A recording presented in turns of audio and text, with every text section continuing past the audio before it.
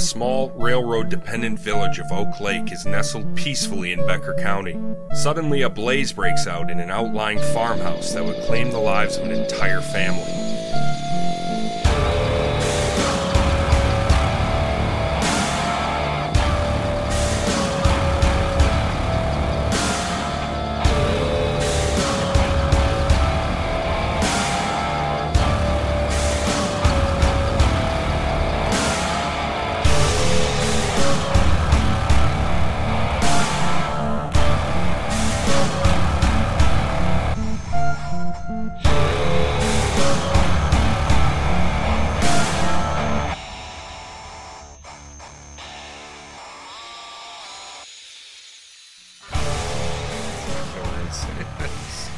We got you again. I didn't even know it was over there. Oof, that was perfect. He was like hiding in the metal tube or whatever. That's the last thing I needed.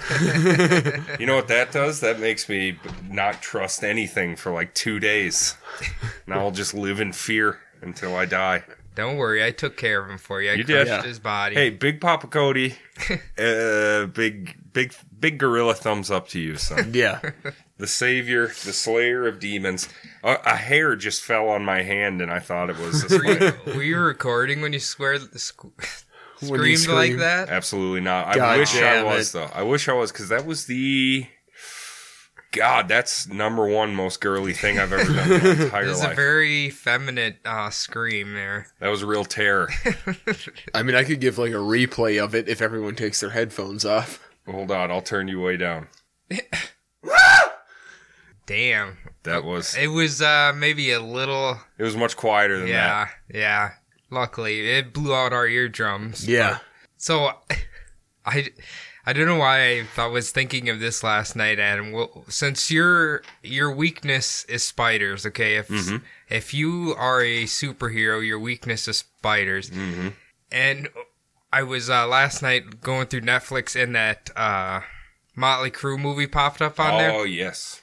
And then I was like, why does Adam have such an extensive knowledge of celebrities' past drug addictions? Have you ever realized that? No, I didn't realize it, but... You seem to know every single ex-drug user in Hollywood and what their past addiction is and what they were addicted to. Yeah, I could actually, yes, now that you mentioned that, I think so. We'll be talking about being and be like, oh yeah, he used to do smack. I'm like, okay, I had no idea.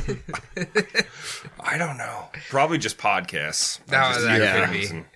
Yeah, that could be. It's just, I don't know why I thought of that at 2 a.m. when I was scrolling through Netflix. But Did you watch the Motley Crue one? Not yet. It's pretty good. It was all right. I heard. I mean, it really goes to show how much shit you can get away with when you're rich and famous. Yeah. Well, I thought, who's the really bad one? Nikki Sixx, he's the worst one, right? Like drug addict wise. Yeah. He was, yeah. Well, I thought he was a drug addict before they even got the band going. Yeah, they did, but he's like completely sober now. But after he almost died, how many times? No, after he did die. He did die. Oh, he did? Well, okay.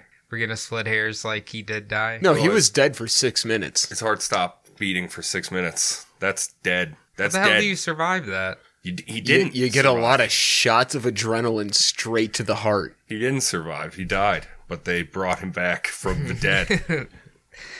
How much you want to bet did he turn religious after that? No, he did not turn religious. Who's the Corn? He was going around at... Head. Ted was going around at churches around Minnesota, too. Yeah. Talking about God and how it saved him and all that. That's pretty metal of him. I'm starting to sound pretty bitter, so I'm going to stop. Hello, and welcome to another episode of the Bumblebutt Podcast, the only podcast on the internet that uploads weekly. Who knows what it'll be about? Me. My name is Adam. Sitting across from me this week is Cody. How are you? Oh, I'm doing good. Little bit of a sniffles today, but all in all, my week's been all right. It's hotter than a pistol up here. I don't think so. It's hotter than a pistol. It's really not that bad up here. It's hotter than a pistol up here. It's raining out, isn't it? It's raining. It was raining. Now it's not raining. It's probably going to rain again. You know what's nuts? I went to Cub like 2 hours ago to get myself some barbecue chicken. And it was beautiful and sunny and warm. And then as I left for the podcast after eating my chicken, it had rained and it was cold. Yeah. That was strange. That was a very strange thing. I could imagine so. I'm starting to sound a little sick now that I hear myself in the old microphone. I mean, you do got a little bit of a nasal thing going on. I do. I know, it's really annoying. I don't know what the hell is going around or whatever, but fuck, it's annoying. Yeah, this is lame. This is lame, especially because it's my week. Yeah. I gotta say shit this week.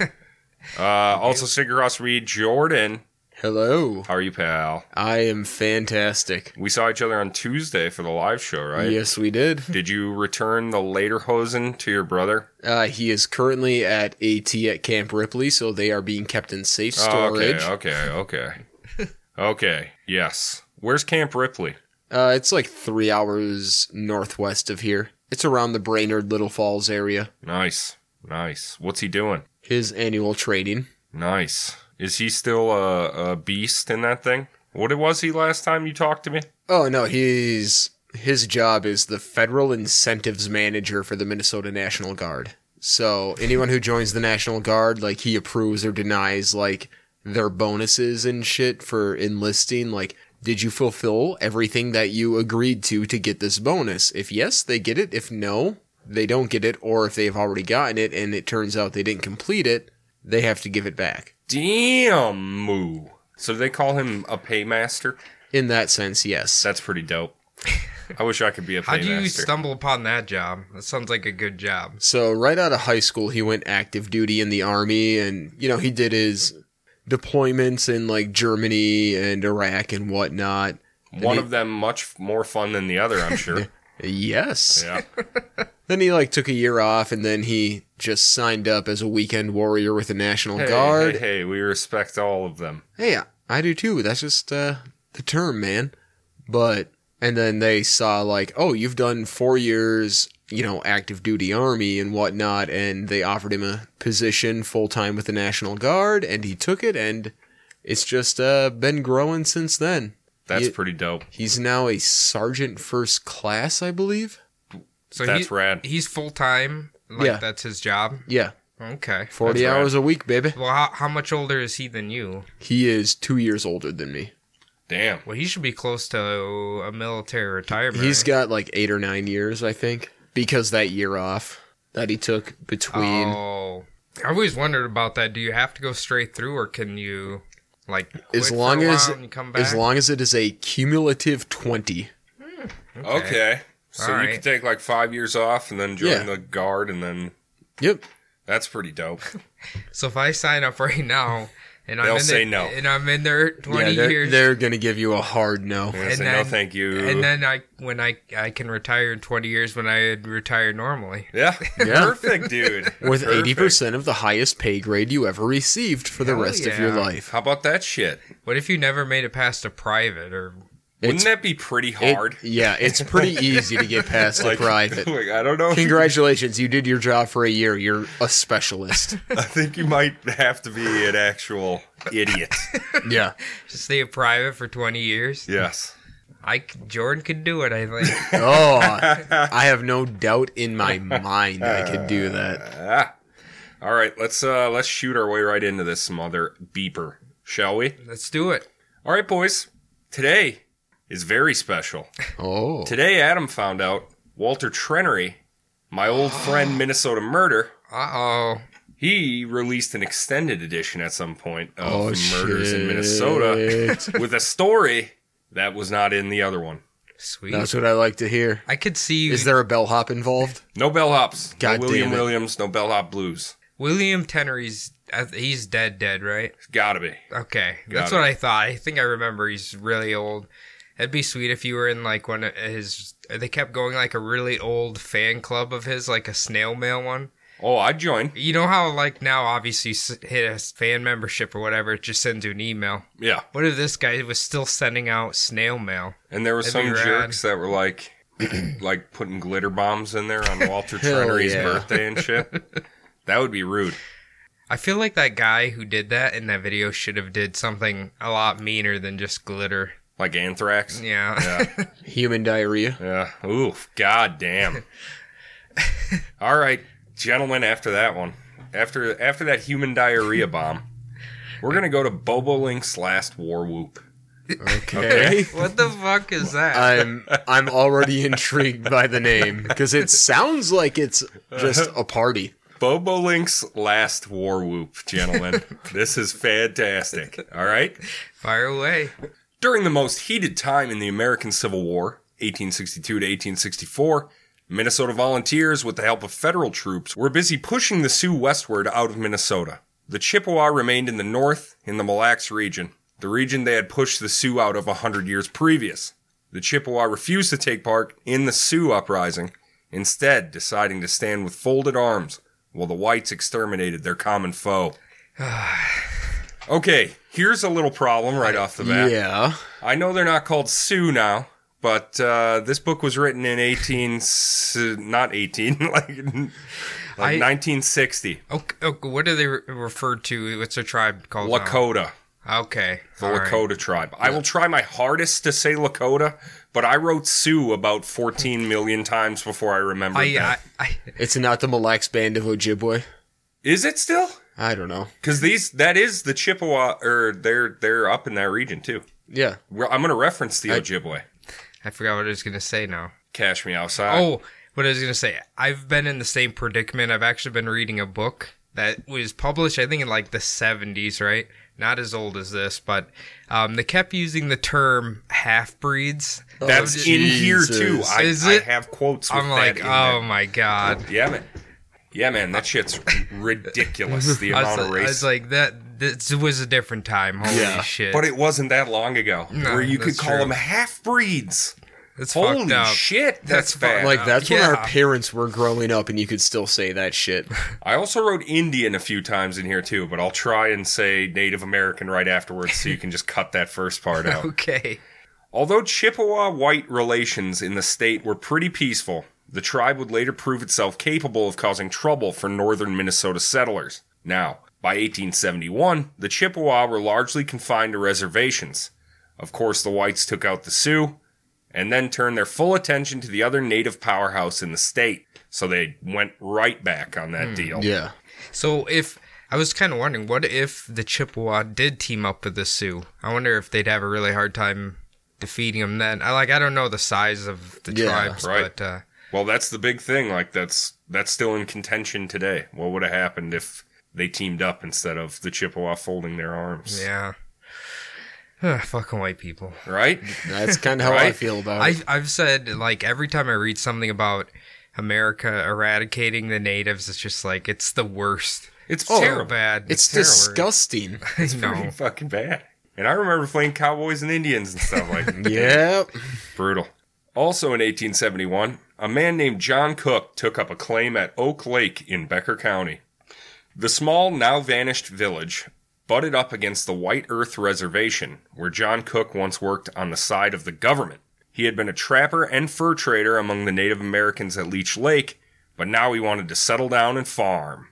The Oak Lake settlement, where Cook would plop down his farm, was established in 1871, when the Northern Pacific Railroad reached that point and established a station.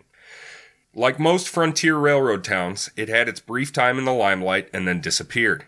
But unlike many of these other towns, we know the exact date of its death. On May 27, 1872, the railroad moved its Oak Lake station to nearby Audubon, which as of the 2010 census has a booming population of 519.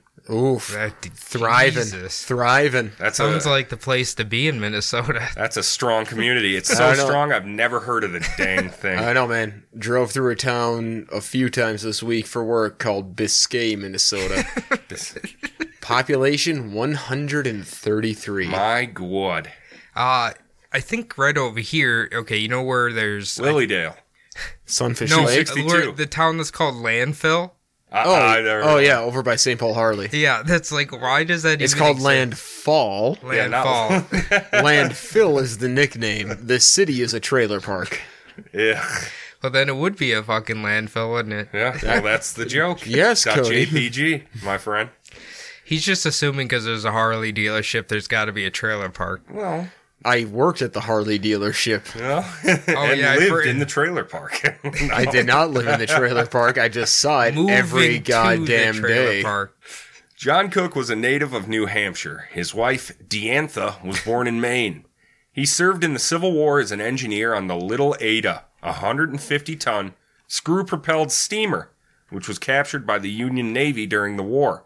I kind of wouldn't mind seeing a steamer lake battle. Oh. That'd be pretty sweet, wouldn't it? It would be like if a giant was having like a Bath Navy fight with his toy boats. That would be dope. As with most other soldiers of the time, John Cook kept his uniform after the war and was often seen about Oak Lake wearing his Navy coat, on which Mrs. Cook had replaced the usual brass buttons with black buttons. That'll be important. Okay, all right. In 1872, the Cook family consisted of John, about 40, Diantha, about 32, Freddie, barely 9, Mary, 7, and young John, 21 months. Although Cook was now a farmer, he continued to trade furs with the local natives. On April 26, 1872, a friendly Indian known as Frank brought him 100 muskrat skins, which he stored upstairs in the fur room. John's young son Freddie was so excited about Mr. Frank's visit that he ran over to tell his aunt, Mrs. Nellie Small, about it. Is Frank his legitimate name? I don't believe so. Yeah. I think that's what the White Devil gave him. I think so. I also believe that. It's not a terrible name. My name, Running Horse. Okay, what's up, Frank? I was just thinking, I think when the last week I was getting tattooed, I had like an extensive conversation about muskrats and how they're like the most shootable animal ever. Oh, can I? Okay. Here, I'll tell you something. I mean, they kind of are like cute, but they kind of have an annoying look on their face. Not gonna lie, the most shootable animal ever is the Canadian goose. Border jumping terrorists. No, I used to work in Fridley for Arctic Glacier, the ice company. Yeah.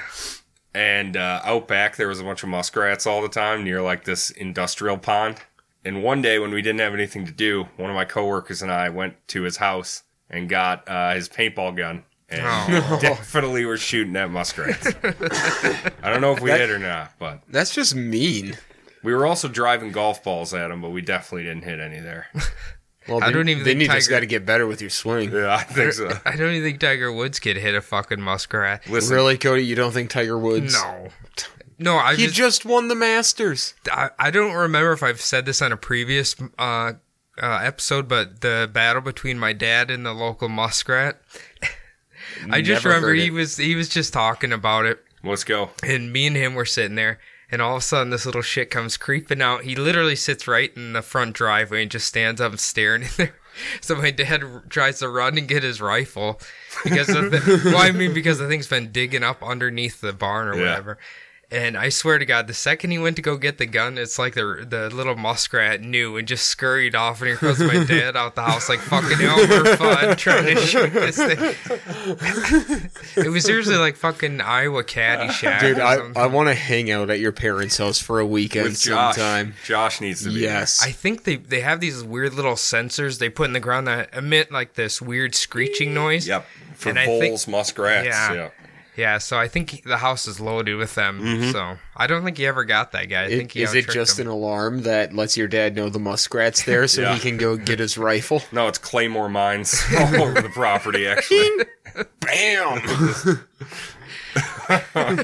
Listen, I'll help your dad take out that muskrat. Yeah, I would have some fun with that. This is like 5 years ago. I'm sure it's dead by now. Yes. Well, its offspring are still alive. We got to genocide the family. This is a generational feud now. That's right. We're like ancient China. We gotta take out the root and the stem. The Smalls lived on an adjoining claim about 3/4 of a mile away from the Cooks. Several Native Americans were also seen that day. 2 stopped at the Cook's house, 3 stopped at a neighbor's house, silently lit pipes around the fire pit, and then left without saying a word. In Oak Lake proper, a member of a Chippewa band stopped and bought 2 gallons of whiskey. Other natives camped all around the region that night, including Kakabesha, commonly translated to Bobolink. I kind of like that. I like that name. Kakabesha. He definitely is better. It's better than Frank. Definitely better than Frank. It's got a little more heritage behind it. On the following morning, April 27th, 1872, all the Native Americans camping around the area abruptly and nervously left. Most leaving half-cooked food by the fire, which they were in too great of a hurry to eat. Skinwalkers.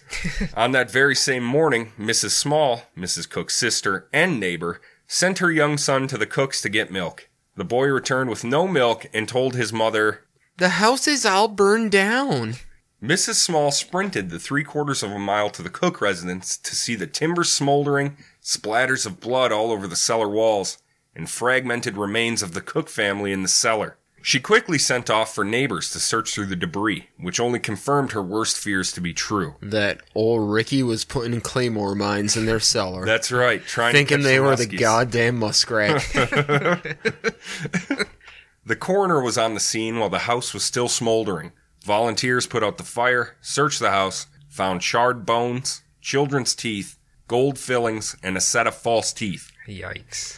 Dr. David Pyle found traces of blood on burned fragments of clothing, but nothing to indicate how or why this tragedy took place. But the white settlers of the town, who were butted right up against the White Earth Reservation, immediately blamed the natives. Of course they did. Yeah, I knew that was coming. The sheriff telegraphed Governor Austin at once. Governor Steve Austin? Yes, Stone Cold. That'd be amazing if he was the governor before Jesse. Asking for a detective to be dispatched immediately. At the same time, the citizens were drafting a petition to the governor asking that all Native Americans be confined permanently to their reservations. Otherwise, the petitioner said, the people must arise in the majesty of the first law of human nature, self-preservation, and exterminate the race of Indians. Wow, Steve Austin is not very nice. No, he's not. That's the people. Oh. The people of the settlement were signing this as the petition to the... So Stone Cold Steve Austin's subordinates are not very nice. I was going to say... his constituents. the people of the town. They're his subordinates. Okay. Nobody in Minnesota is this mean, so I know this is bullshit already. Right. It's got to come from the Rattlesnake Ranch or whatever. On the 1st of May, Governor Austin proclaimed that all Native Americans are to stay within their reservations. Governor Austin decided he would send an emissary to get the lay of the land and to figure out if this thing was going to lead to more bloodshed. He sent Dr. David Day, a St. Paul physician, as his emissary, and he reported back that the Pillager Band of Chippewa, regarded as the most heroic, bravest, and fiercest of the Chippewa, were the ones causing chaos in the region. Dr. Day had this to say to the governor.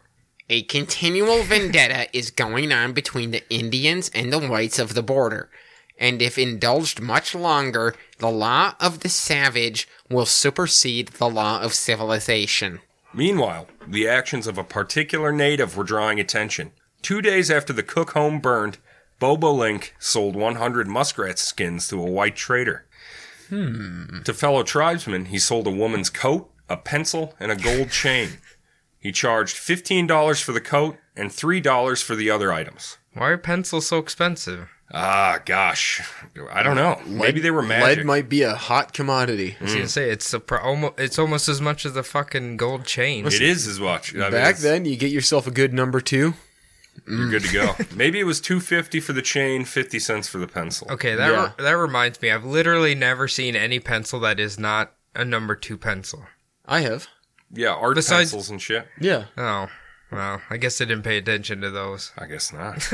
But you're an artist. I can't remember the last time I've drawn anything. Well, you're a sad man then. Yeah. Some days later, he appeared in Oak Lake wearing a navy coat with black buttons instead of bronze. Hey. He had with him a gold watch, which he pawned for $1, and a navy revolver just like the one Cook had, which he tried unsuccessfully to sell. It's not looking good, Bobo. News of Bobolink's actions must have reached the governor almost immediately, for he sent 2 well-known and very capable men. One of them was James Whitehead, a lumber dealer from St. Anthony who used to work near the Chippewa Band and who had known Bobolink when he was a boy. The other one was none other than our old bearded hero Alfred Brackett, who was instrumental in many, many, many of these early Minnesota cases. Yeah. You know, I had to look and make sure we had posted about Alfred Brackett, and one of the only Google image results is from our Instagram. So that's really? good. Really? Mm-hmm. He has appeared several times in this book. Whitehead's assignment was anything but simple. he was tasked with finding a particular man in a huge reservation, arresting him, securing him, and hauling him out, all while facing down the hostile eyes of his friends and relatives. I mean, you're playing it up. That sounds like a pretty easy task. Yeah, that ain't so bad. That ain't so bad. Outnumbered like thousands to one. Yeah, whatever. People hate you and everything you stand for. Bobolink standing in the tribe wouldn't make Whitehead's task any easier.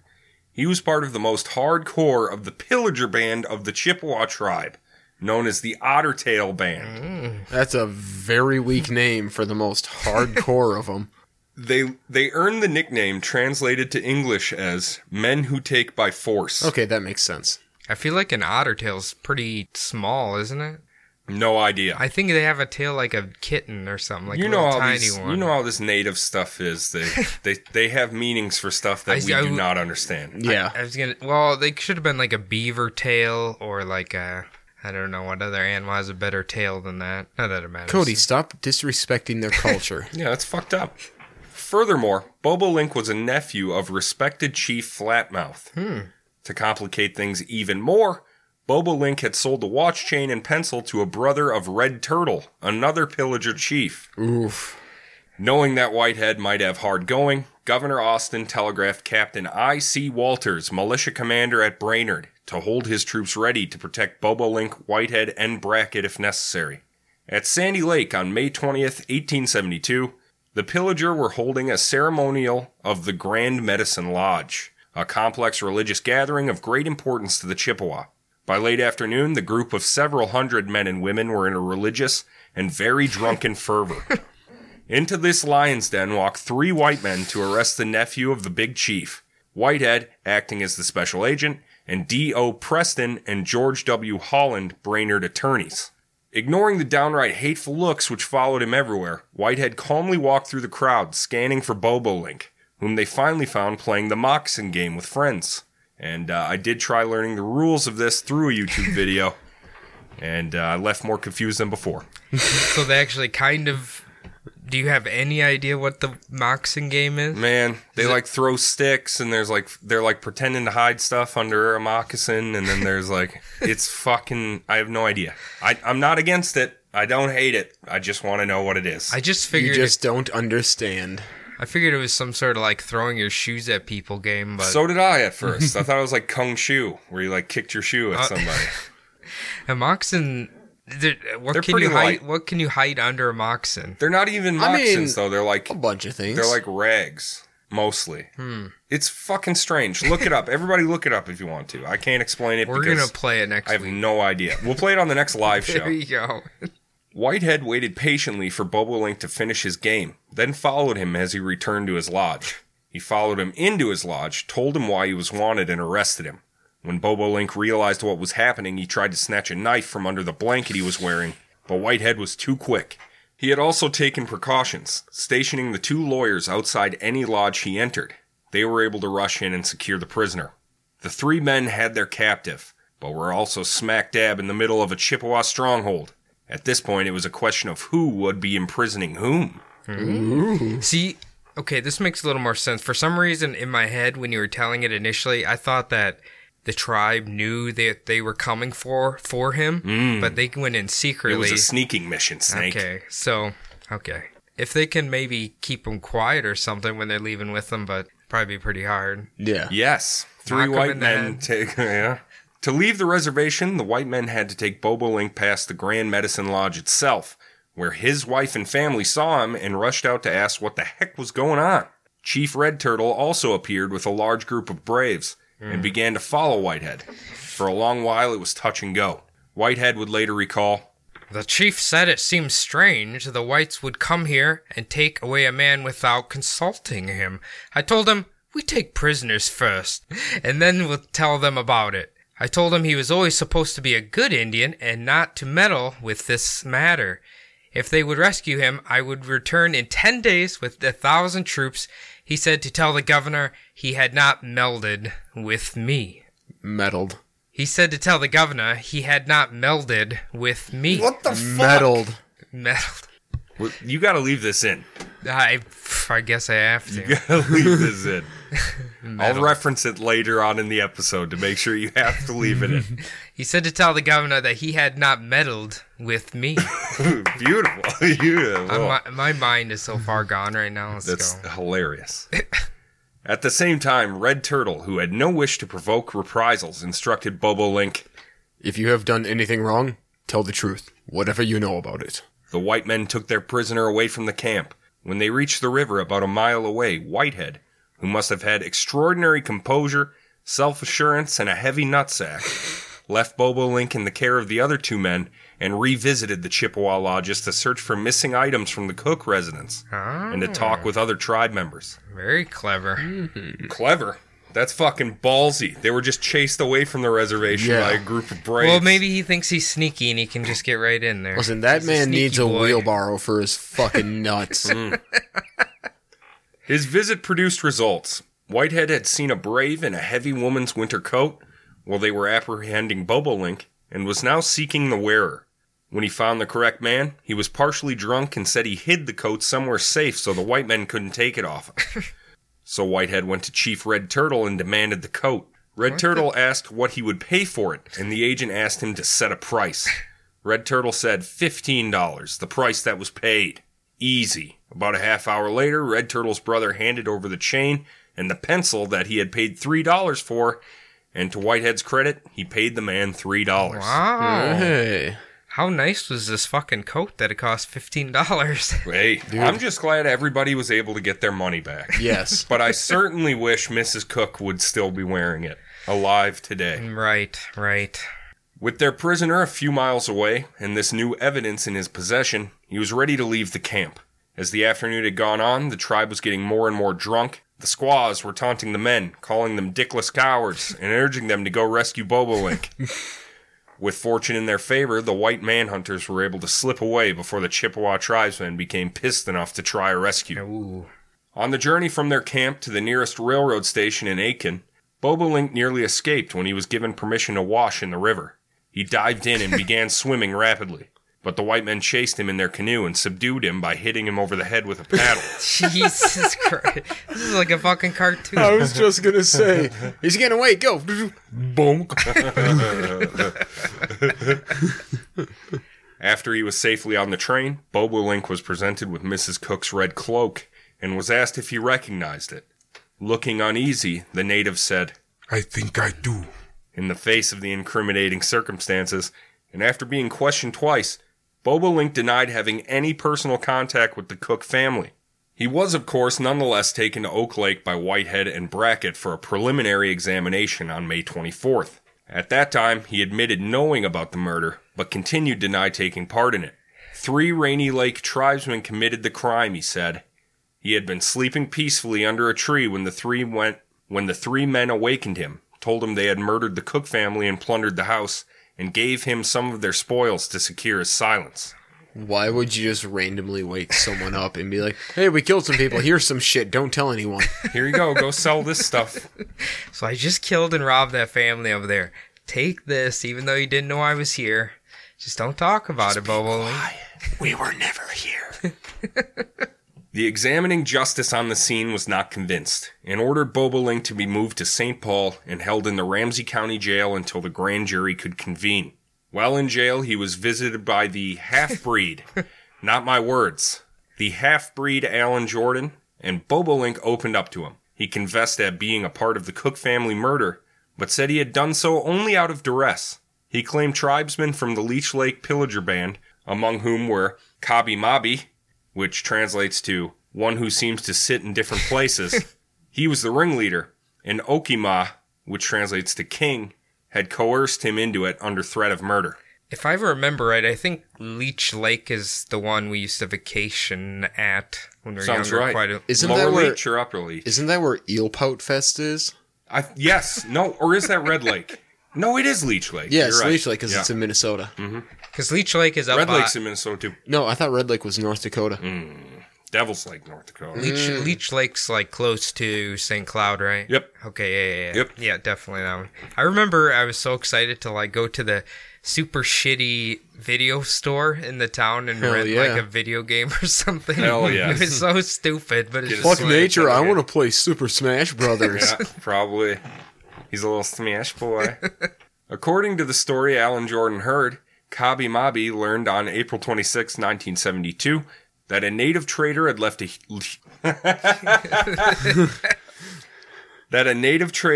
a large quantity of furs with John Cook.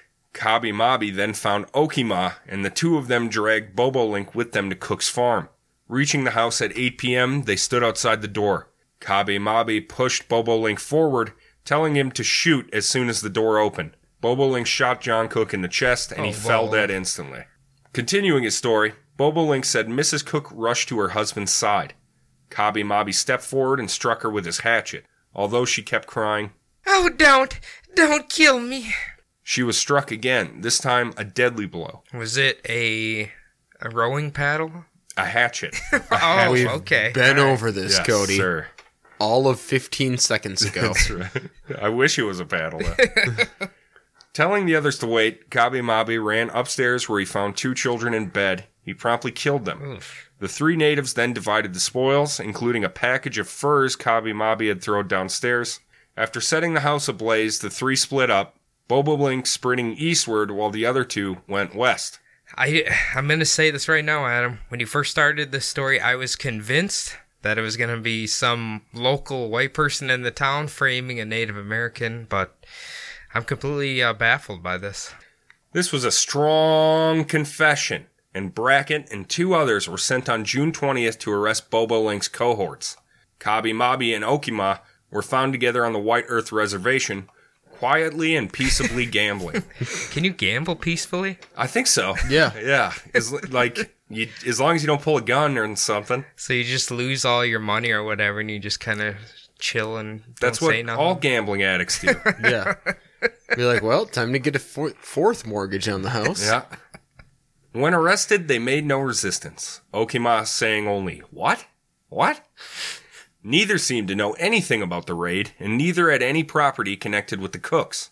Both waived preliminary examinations and were sent to St. Paul on June 30th to await further proceedings. Kabi Mabi was described as a large, stout, well-dressed man of about 28 who wore a profusion of ear and finger rings. Sounds like Jordan. Yeah, a little tall, stout hipster. Well dressed though. I don't know. Okima was a boy of not more than 18.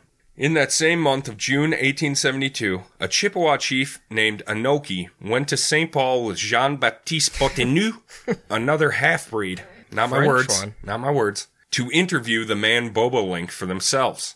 It appeared that the natives dreaded white revenge for the Cook murders, welcomed the governor's order keeping them on their reservations where they felt safer, and were just as anxious as the whites to see the Cook matter investigated. Mm-hmm.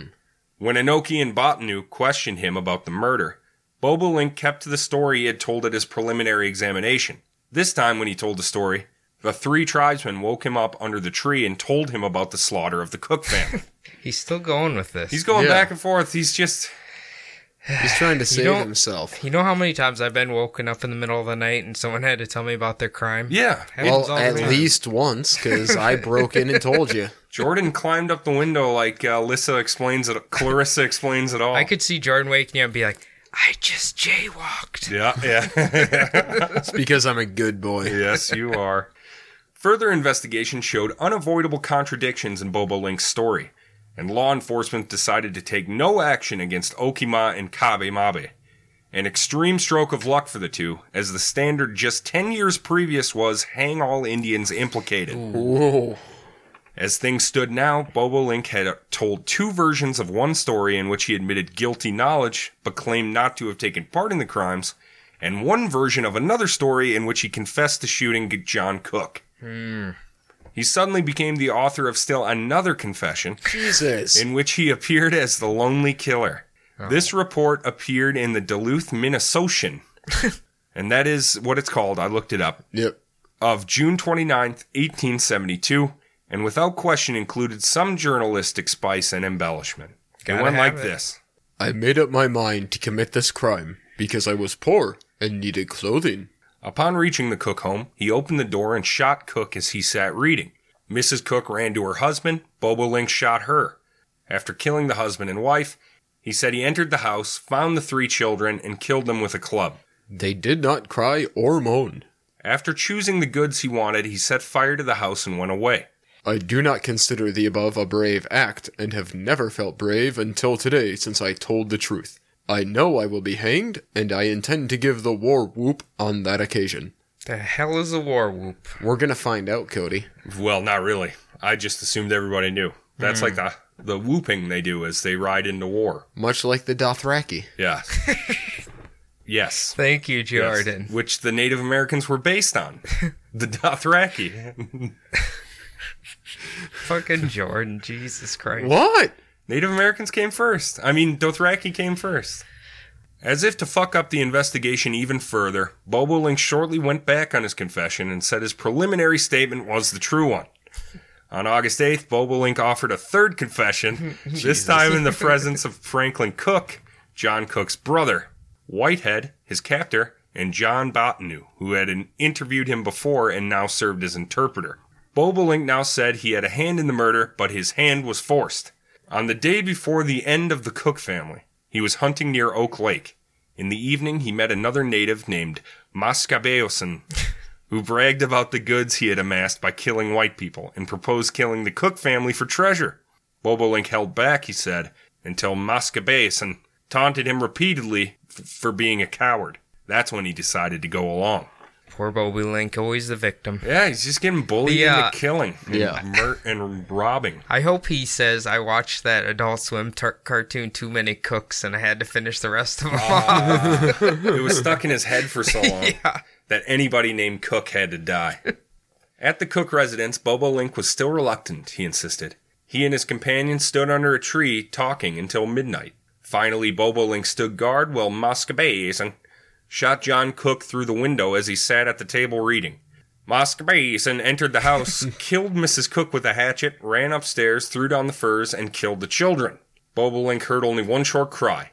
The 2 men then divided the plunder. As they were leaving the neighborhood, Bobolink said, Mascabeosin returned to the Cook home on some pretext or another and set it ablaze. I'm not believing you, Mr. Bobolink. It's too many stories for too many cooks. There's too many cooks in the kitchen, you might say. I was just thinking, like, remember when we did Alfred Packer and he had like 17 different confessions? Yes.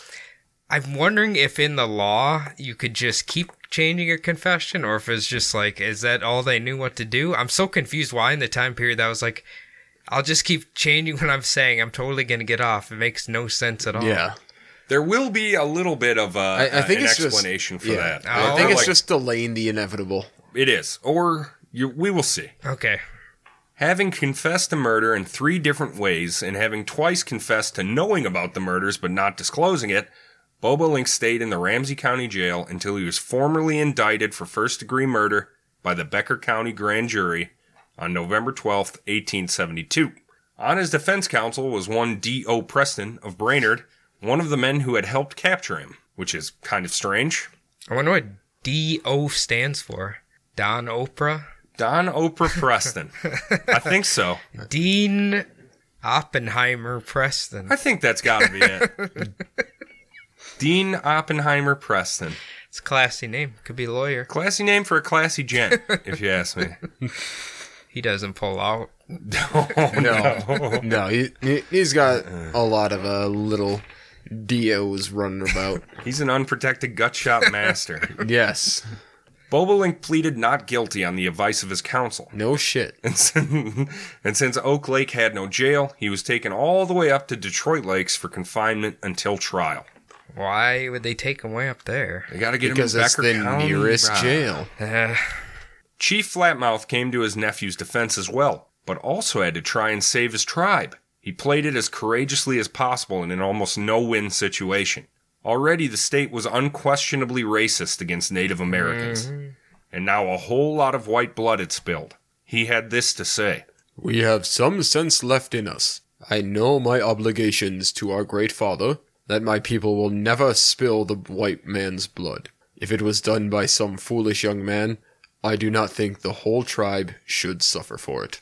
After making this statement, Flatmouth seems to have become more devious. he sent a telegram to Governor Austin stating he had 3 men that had killed the cooks and to meet him at Leech Lake with Bobolink to exchange the prisoners. The governor was of course skeptical and asked the chief to bring 2 more principal chiefs and the suspects down to St. Paul. Flatmouth declined the offer, making investigators believe the chief had planned to kidnap the governor, rescue Bobolink, and use the governor as a bargaining chip against an all-out white attack. Either way, it did not work. The Chippewa stayed home and left Bobolink to the white man's justice. Just gonna say that's probably the smart move. I think so. I think that would have been fucking nuts. That would have turned into a great movie that Dwayne Johnson probably shouldn't be in. Yeah. Yeah. Yes, but he would be in it anyway. Do you think Minnesota really would care about the governor that much? Yes. I don't know if he got That's abducted. the president of the state, Cody. If he got abducted now, I don't think many people would care. We also weren't, like, at war with a tribe of people we subjugated. Yeah. Yeah. On January 15th, 1873, Bobolink's trial opened without fanfare in Byron's Hall in Detroit Lakes. This was a large room over a pool hall and was the only room large enough to hold court in the tiny village that didn't have a courthouse. Just imagine they're in court and you just hear that ding. Oh, someone just broke. Just fucking pool cues getting smashed everywhere. Bar fights breaking out. I hope they're playing 9-ball. In a murder case, the easiest part for the prosecution is to prove that a human came to death. The hard part, especially in this case, with 6 different stories told by the defendant and all evidence corrupted by fire, was how the humans came to death. That's kind of the reason why he kept switching it up so much. Yeah, I see that. Upon reviewing the evidence, Dr. Pyle of St. Paul was able to state positively that the charred bone fragments were those of human beings, and the small teeth were those of children. He could also identify the skull fragment as that of a human female. Pointing to the traces of subcutaneous hemorrhage in the skull, he explained that someone must have struck her on the head with enough force to kill. Kind of like with a hatchet. Could be, huh? Do you think that would have punctured the skull? Or you think your skull's thick enough to handle that? They're all charred skull fragments, too. Yeah, you know what I mean? Yeah. Tough to put that together back then. Just need some Gorilla Glue, bro. Can you imagine that little monkey in the commercial just like gluing a skull back together? Apart from testimony that blood had stained the cellar walls, this was the only evidence that the death might have occurred from violence. Dr. Philo S. Calkins, a Minneapolis dentist, identified the false teeth as a set he had made for John Cook. This is definitely the first case in Minnesota criminal prosecution where dental records were used to identify a murder victim. Wow. Very common practice today, of course. Yeah, obviously. Bobolink's defense was presented poorly. His counsel didn't even try to hint at another guilty party or show that Bobolink had no weapons on him on the day in question.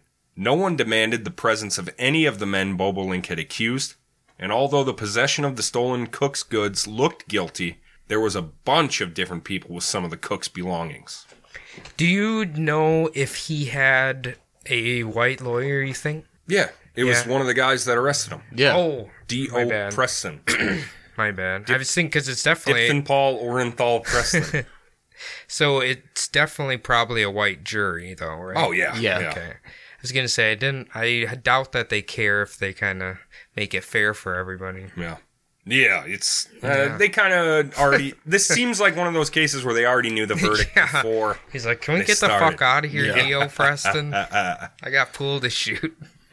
The defense then brought in 2 fucking Looney Tune quack doctors to testify. The first described himself as a practicing physician of the eclectic school, which flourished in New York and had no connection to any recognized American medical school. My favorite type. The second man revealed that, while he had not spent a day studying in any medical school, he had nevertheless read with great care several anatomy books with pictures. Oh, see, those pictures are what do it for you. Imagine if you could get away with this now. How many fucking true detectives would Instagram have right now? Oh, God. God, I love 1872. What a fucking crazy time to be alive. Sir, can you tell me where the tricep is? Actually, right here. Oh my God, he's legit. He's a doctor. I know why a man gets a boner. I'm a doctor. He's a witch. It's because of demons that infiltrate the penis, I right? tell you what, Bobolink Because- didn't have his dose of cocaine this morning. That's why he went crazy and killed somebody. Both men confessed they couldn't tell the difference between a male and female skull. With this laughably idiotic effort, the defense rested. On January 18th, 1873, an hour and a half after retiring, the jury returned with its verdict. Guilty of murder in the first degree, and recommended death. This appears to be one of the few cases where death was actually recommended by the jurors acting under the 1868 law, which left it to the jury to decide whether a convicted murderer should hang. Wow. 3 days later, Judge McKelvey pronounced the formal sentence of death by hanging, and the prisoner was taken to St. Paul for confinement until the governor set the date. Tensions were rising on both the native and the white side. It was a political quagmire. Should Bobolink be hanged while others accused of the crime were not cleared or even investigated, retribution from the Chippewa would be brutal. But on the other hand, if Governor Austin commuted his sentence, the tribe might overstep their bounds, thinking that the white man was too lenient. Whatever the governor decided was to be the wrong decision. Lose-lose situation there. The Kobayashi Maru of governor decisions. Yep. I'm got my chips in one corner. I'm pretty sure I know what he's gonna do. But we'll find out. I can't even imagine this being fate, but I guess it stepped in at this point. Bobolink died of the quick consumption while in custody at the Ramsey County Jail. Never has there been a case of consumption that was so quick or so convenient. I guess I was like, how easy is it to like trick the symptoms of TB? I don't know. Okay, when we talked about Marianne Cotton, was the poison, or that was for typhus? No. I think the symptoms of arsenic poisoning was typhus, I think. I don't know if it was TB. Okay. I think it was just typhus. Shit. Yeah, it was typhus. I don't know. Maybe another poison. Well, looks like here's, it. they said he died of the quick consumption, right? The sheriff immediately had Bobolink buried in a secret place. His body still undiscovered, and he was never allowed to give his war whoop at his hanging. A little follow-up. In July 1872, the citizens of Oak Lake had the cellar filled in at the Cook residence and interred the family remains on the site. It is marked by a small bronze plaque set there in 1923 by the Grand Army of the Republic and reading, This plot marks the site of the home of John Cook, pioneer settler who, with his family, were murdered by Indians on April 26, 1872. It should be noted that the plaque says Indians, not Indian, and this is probably the truth. Clever. So I feel like this story left me with a lot of questions. Yeah. Questions that we'll never have answers to, obviously. I wish we could, because nobody knows who was all involved in the Cook slangs. I know how we can find out. We get ourselves a DeLorean with a flux capacitor. Yeah. We hit 88. I want to find Bobolink's body.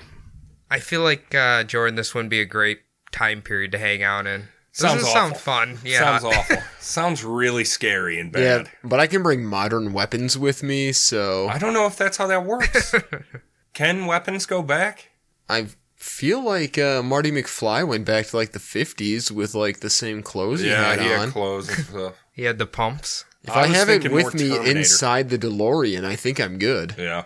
I was thinking more Terminator. Oh, Adam, so I'm curious. What do you believe happened?